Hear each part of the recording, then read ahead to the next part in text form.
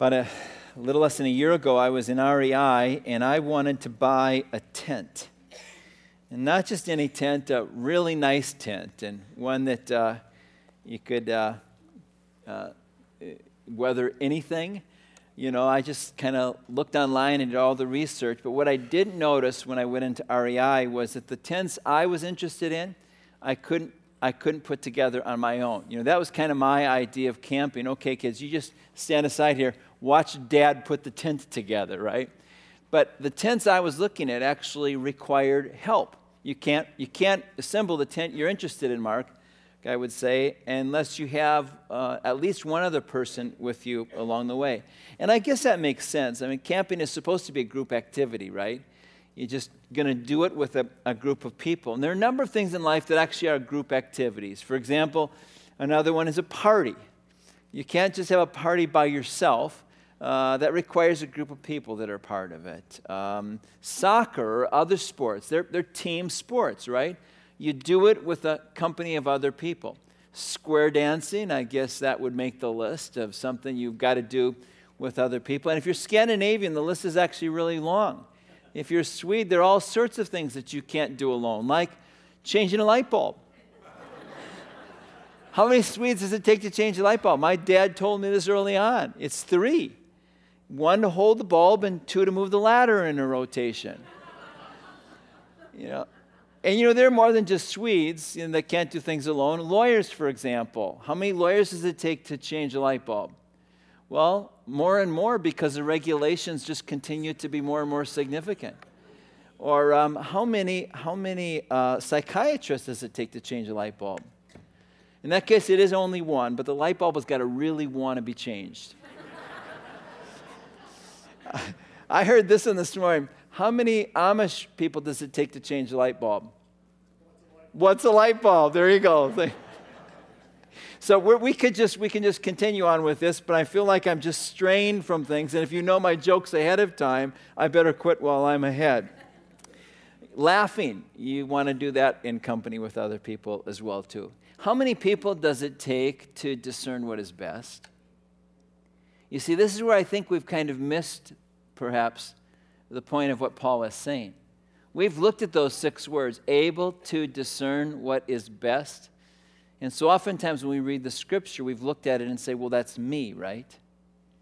And Paul, when he talks about this longing he has for each of us to be able to discern what is best, did you realize he's talking about actually doing it together?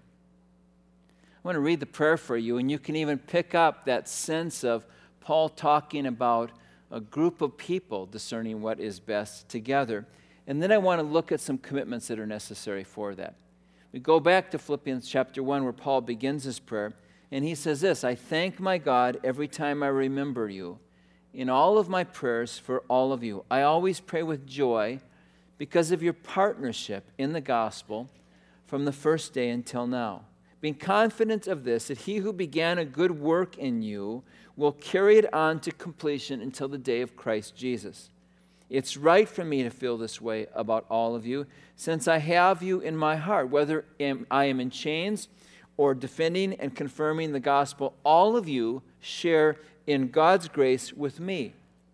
God can testify how I long for all of you with the affection of Christ Jesus. And this is my prayer, that your love may abound more and more in knowledge and depth of insight, so that you may be able to discern what is best and may be pure and blameless for the day of Christ, filled with the fruit of righteousness that comes through Jesus Christ to his glory and to his praise. Do you see that?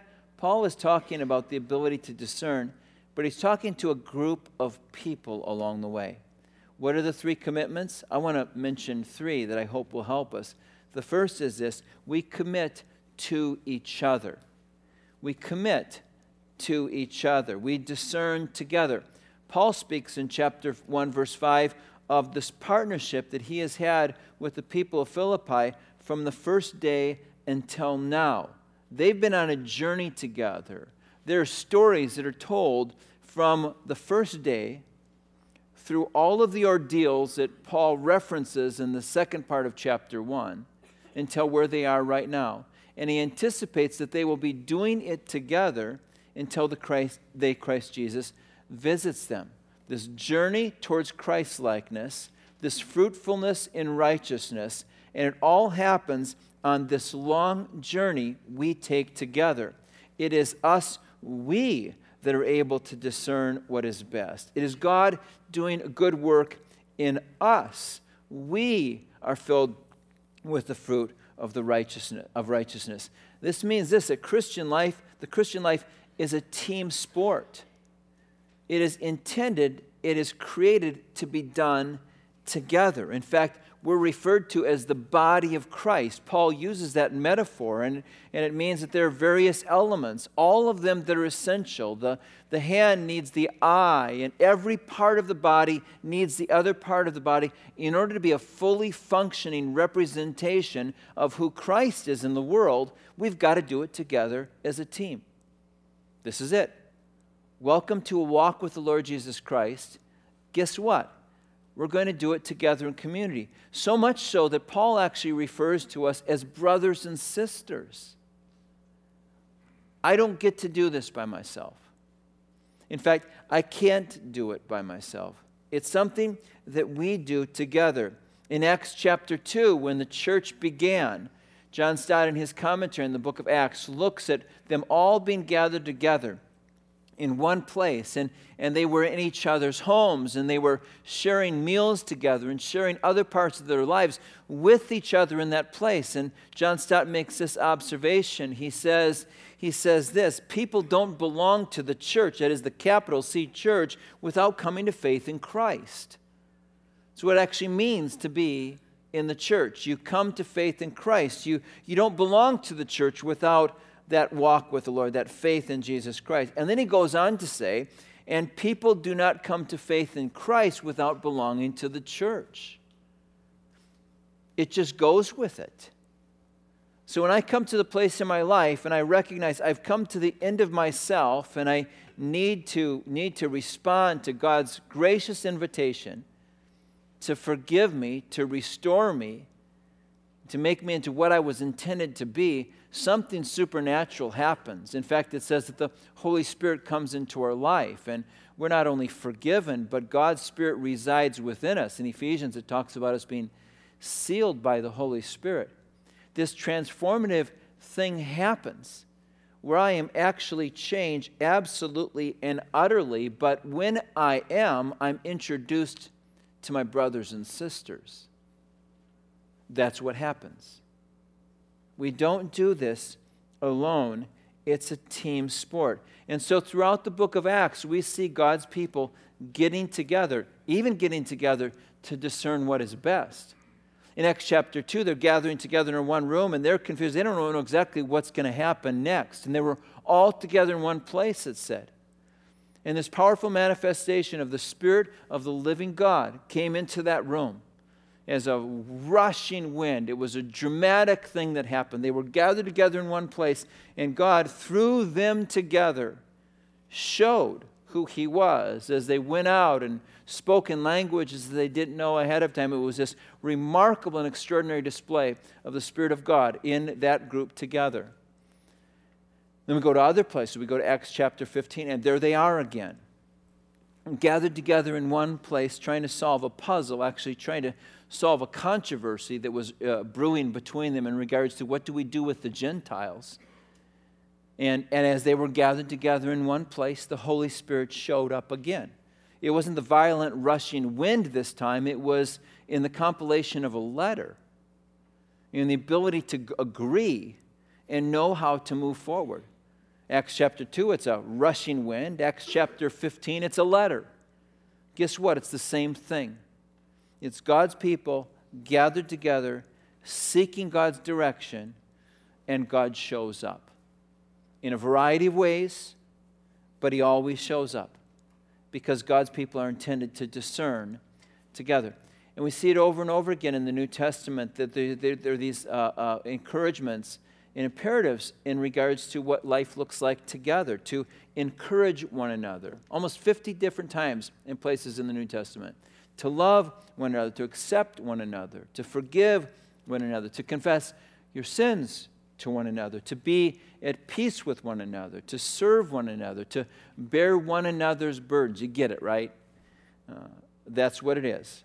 God calls us together, and it's a team sport. But there's another piece of this, and that is that these relationships that God intends for us are long-term, enduring relationships. Paul, after all, said, from the first day until now, plenty of stories to tell. These people would live together. These people would hold funerals for each other. And in some ways, I think that that's what God has for his people together in community. We're going to know each other's stories. We're going to go to one another's funerals. We're going to celebrate what God did in lives because we saw so much of it. We saw the way God worked through hardships and through celebrations, and there is a rich story to tell. But it's not just simply the story to tell. It's the intersection of my life with your guidance and your counsel and your perspective along the way. How can I discern what is best on my own? Not very well. I cannot. Because I come with my own bias, my own perspective, and I'm in the midst of a situation, and I walk away from that, and I define it in one particular way, and it's only later that someone says to me, Mark, let me tell you what I saw that took place there. And I can discern what is best because I have people around me that were in those circumstances with me. I regard a person's counsel because that person has lived a life with me and knows me. That person knows whether my bent is towards optimism or pessimism and provides the other element that's necessary.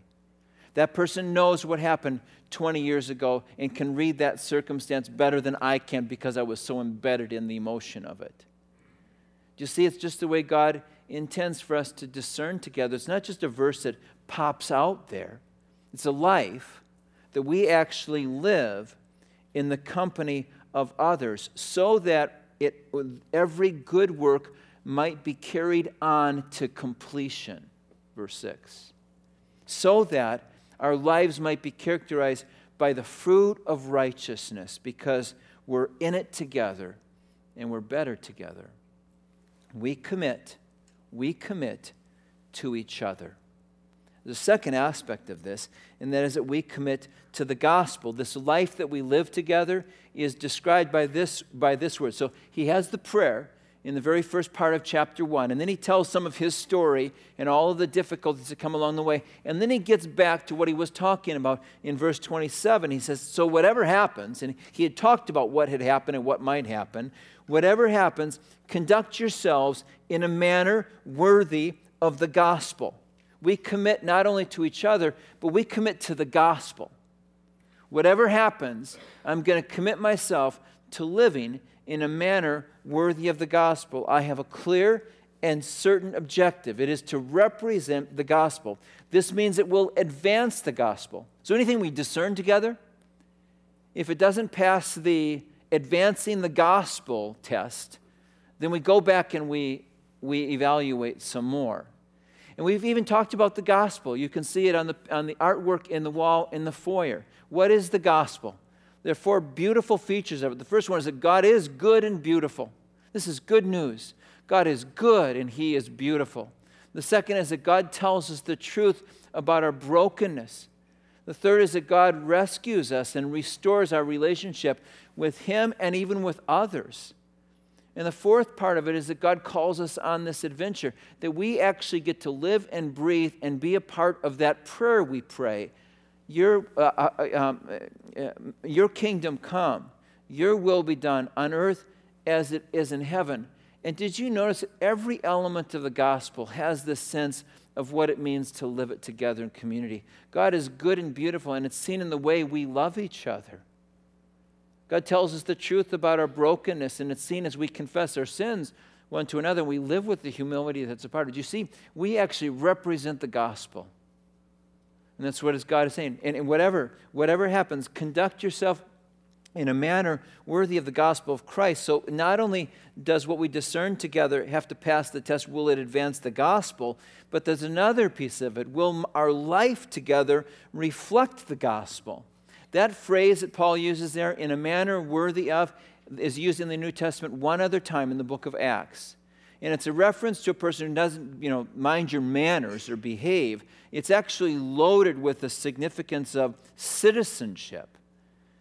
And scholars actually think Paul took this phrase out and used it intentionally because the people in Philippi were primarily Greek citizens. They were Roman citizens, and they were pretty proud of it. And a manner worthy of had something to do with the way they would live out politically and in the course of commerce and their citizenship, what it meant to be Roman. They knew it. It's not just behave, it's you live a certain way when you're a citizen. You think a particular way. You approach things in a particular way. You have rights and obligations that come with it. And so that's what Paul is talking about here. You know what it's like to live in such a manner that a Roman citizen does. Let me ask you to use that same construct in regards to what it means to be a follower of Jesus Christ. To conduct your life in such a manner that is representative, that is a reflection of the gospel of Christ. This is why in chapter 2 it shouldn't surprise us that in verses 1 through 5 it talks about us having the mind of Christ, verse 2 of chapter 1, for the sake of the gospel. And you see what Paul is doing here? He's talking about us being able to discern what is best, and he describes the prayer. And then he talks about the gospel of Christ and us living for the gospel of Christ. And the very next thing he talks about is, guess what? You guys make sure you live in unity. If you're going to represent the gospel of Jesus Christ, you're going to live in a spirit of, and actually in the practicalities of, unity. Gospel and unity. Have you ever been in a church service where you think the pastor or the one speaking actually knows exactly what happened in your life last week? And you say, the pastor knew exactly what was going on. My spouse must have called him or something like this. Well, I don't know how Euodia and Syntyche got that information about them having a dispute that's described in chapter 4, verse 2, but Paul was preaching right to them. I mean, there was a conflict that was going on in the church. Get to chapter 4, verse 2, and you'll see it. I mean, this guy says, you think Euodia comes up and says, Pastor, you were preaching right at me. And Paul says, that's exactly right. I was preaching right at you. And this is so important that Paul just comes right out with it. He was saying to Euodia and Syntyche, you guys, get along with each other. This is what it means to conduct yourself in a manner worthy of the gospel. But it's not just because he wanted him to behave. It's because he wanted a body of believers together that would be able to discern together what is best. God calls us into connection with each other. And this means, over the long run, we will have challenges that accompany us along the way. Expect it to be challenging. We commit to the gospel. We commit to what it means to live out the gospel. And the gospel is this: while we were still sinners, Christ died for us. So if I'm going to live out the gospel, it means I'm going to live in community with people that while they might still be sinners, if Christ showed love to me while I was still a sinner, sacrificial love, it means I'm going to do that with others as well. And Paul says, if you're going to discern what is best, you're going to live in relationship with people that are still sinners. And I will even work in a place like that. Don't bail on a group based on the sinfulness you see. How can people help us discern if we bail on one group after another? I've done this. I've been in small groups in my life, and you know what? I didn't really like them very much, and they didn't really appreciate me like I thought they ought to. And so I just go to a group that appreciates me more until they get to know me. And if I keep doing that, go from one small group to another, guess what? Nobody's going to know enough of my story to say, hey, wait a minute, Mark. There's something I know that you need to be reminded of right now. And I can just jump from one group of friends to another to another. Did you know what was true about the first century church? They had no options. Think about that. The church of Philippi, they couldn't go anywhere. There wasn't the Second Baptist Church of Philippi down the street. Isn't that interesting? So they had to just live among each other from the first day till now. And it gave them this capacity to grow in the fruit of righteousness. And we're trying to cultivate this even at Hillcrest in the context of our small groups. Some of you maybe know, first week came out, what did we have? We had a covenant, a behavioral covenant. We began to ask this question, what does it mean for us to live with each other? What does it mean for us to speak in encouraging ways and listen to one another and behave with one another well? That's important. You know, our small group, we're having a blast. We're still in the honeymoon. The food's still great, conversation's great. But you know what? That honeymoon will be over someday. And it's a good thing that it will be. When something happens in the life of our group and it just kind of bothers one of us a little bit, and then we stay in it and we learn how to behave together, and we discover that we and us actually grow up into Christ-likeness, which is the fruit of righteousness. You see, that's when it really starts to happen. And that's what God has called us to. So that people will say of that group, wow, look at the way they love each other. And it's a holy love. The word holy means unique, not seen anyplace else. It's that kind of love. They stick with each other over time and show care and encouragement and compassion and forgiveness with one another. I have a young man that I'm mentoring, and he's part of a church, and their small groups are actually called gospel communities. I love that. I'm not advocating for a name change around here. But isn't that just so cool? To be a gospel community. We're about the gospel. And we're going to represent the character of the gospel as we do life together.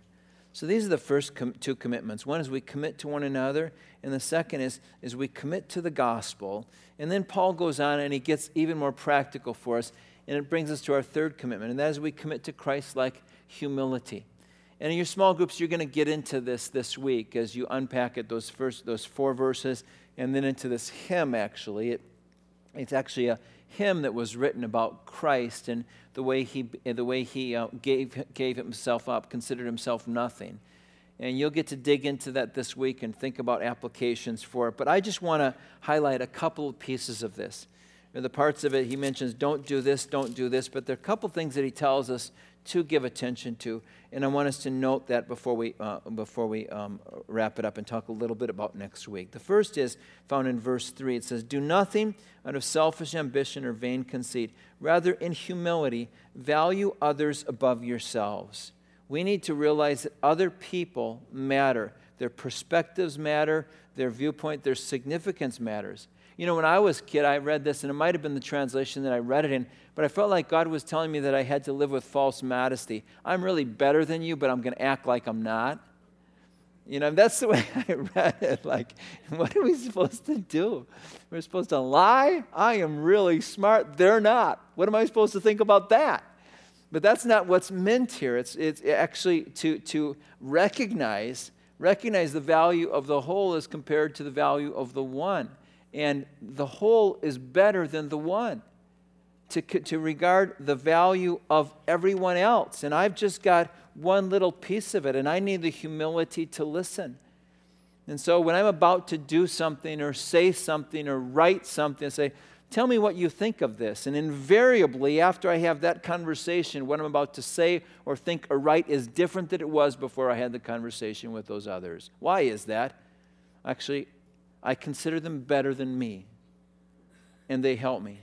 And I just have to say to you, every significant decision I've made in my life that's been worthwhile has happened as a result of a group of people around me that have spoken wisdom into it. And that's the way God intends for us to function. It's not simply that the whole is better than the individual, but the Holy Spirit accompanies, enters our life and gives us gifts and abilities that are different than everyone else's.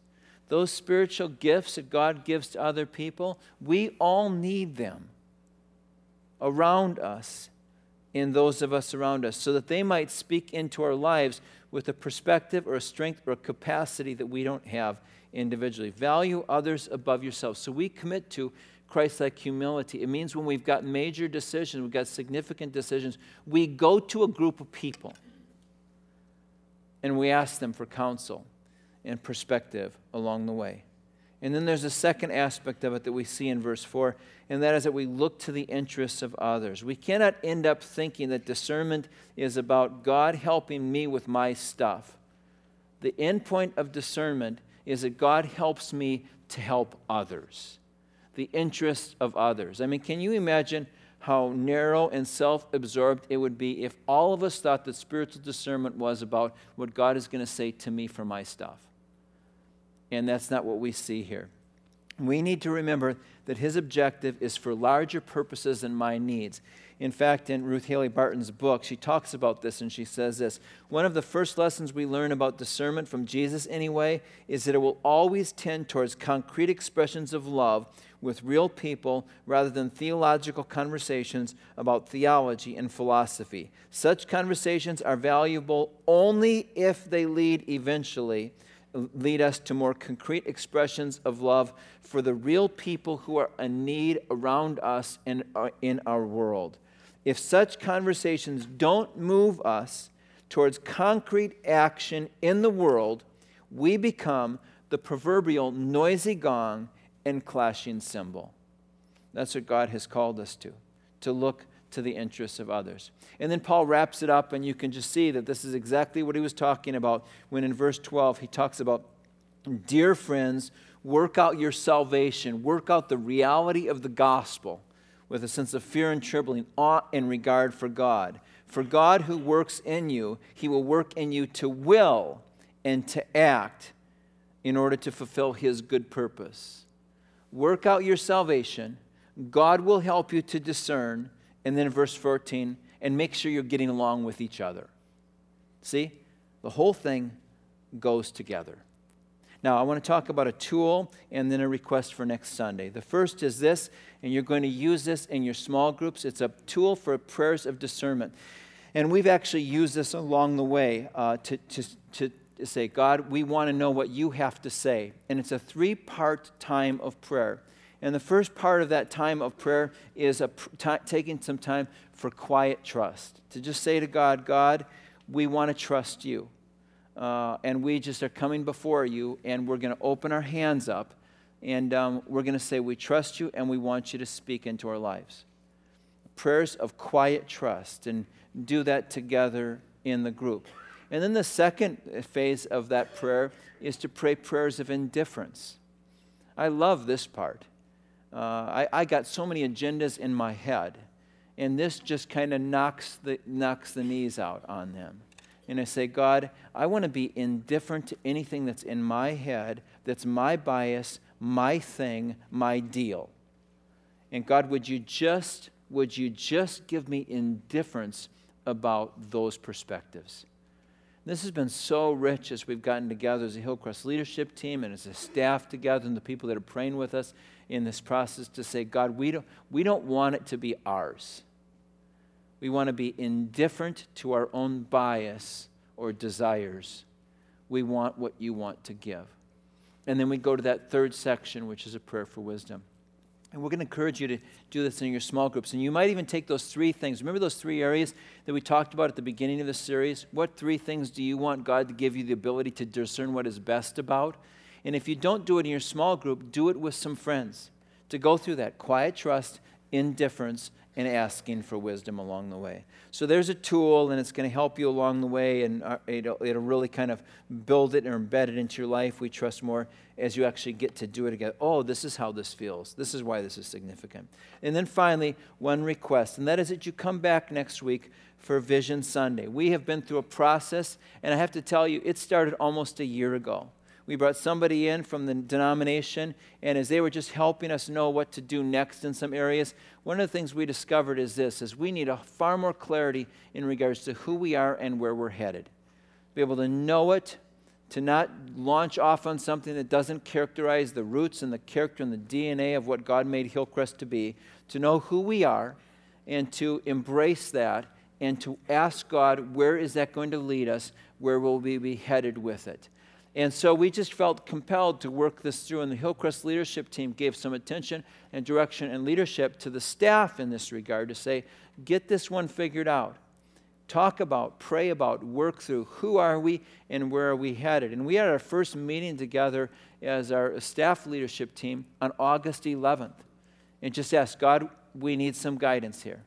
And we've met at least once a month early on, and then a lot more than that into November, early part of December, and into January as we've worked together with the staff, with our whole ministry staff, and with the Hillcrest leadership team, just saying, God, what is it that characterizes this gift of a church that you've given to us and to this community and to the world? And what does it look like for us to live into the future of that? And next week, I want to talk about the broad themes that we believe are a part of what our future will look like, and they correspond with the way God made us as a church.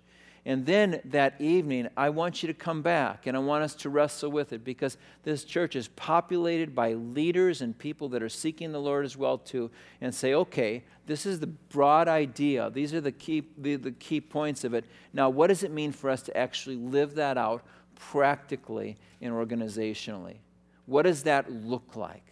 We're going to ask for perspective and for your sense of what God is saying along that way too, as we spend that time together Sunday night and seek to discern the specific means by which we can accomplish the purposes that God has for us. So I'm going to ask you, even during the course of this week, to be praying for us as a church, as we have been for months and months and months. God, we want to trust you. God, we want to be indifferent to our own personal perspectives, and we want your wisdom in what we do next along the way. So we're going to ask you to be praying about that. There was a guy at REI that said to me about tents, if you're going to go big, you're going to have the help of others. And that's true in your life. If you're going to go big, if you want the ability to discern what is best, you're going to have the help of others. And as a church, if we're going to go big and have a future, we're going to need the help of others.